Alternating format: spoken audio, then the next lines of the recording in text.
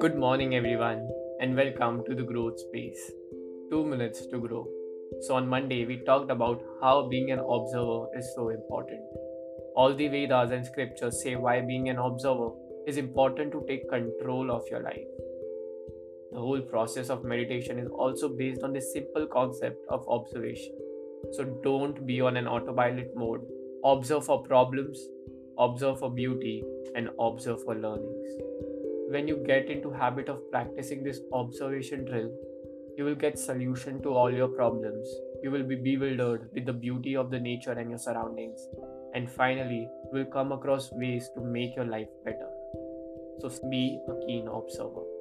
On Tuesday, we talked about victim playing.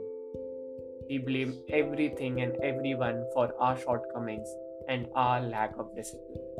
Nothing can influence us unless and until we want to get influenced. Stop cribbing over your present and your past and stop blaming others. There's nothing about you that you can't change. So start taking actions and take responsibilities. Stop victim playing today. On Wednesday, we talked about how quality is more important than quantity. In your relationships, don't look for quantity but for quality.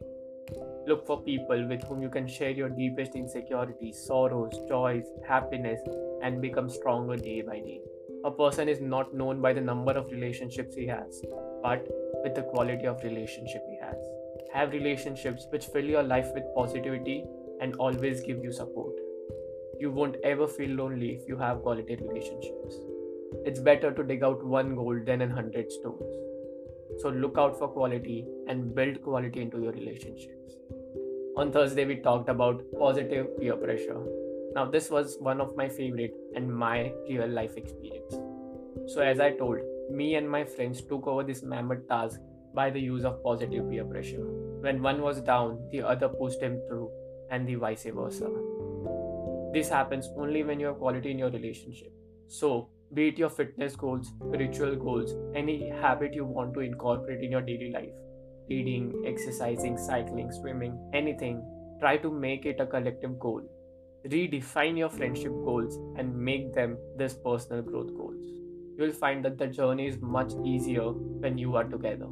So let positive peer pressure help you to surmount your excuses and surpass your limitations. Finally, on Friday, we talked about the power of no. Why is it so important to saying no more than yeses? Prioritize yourself.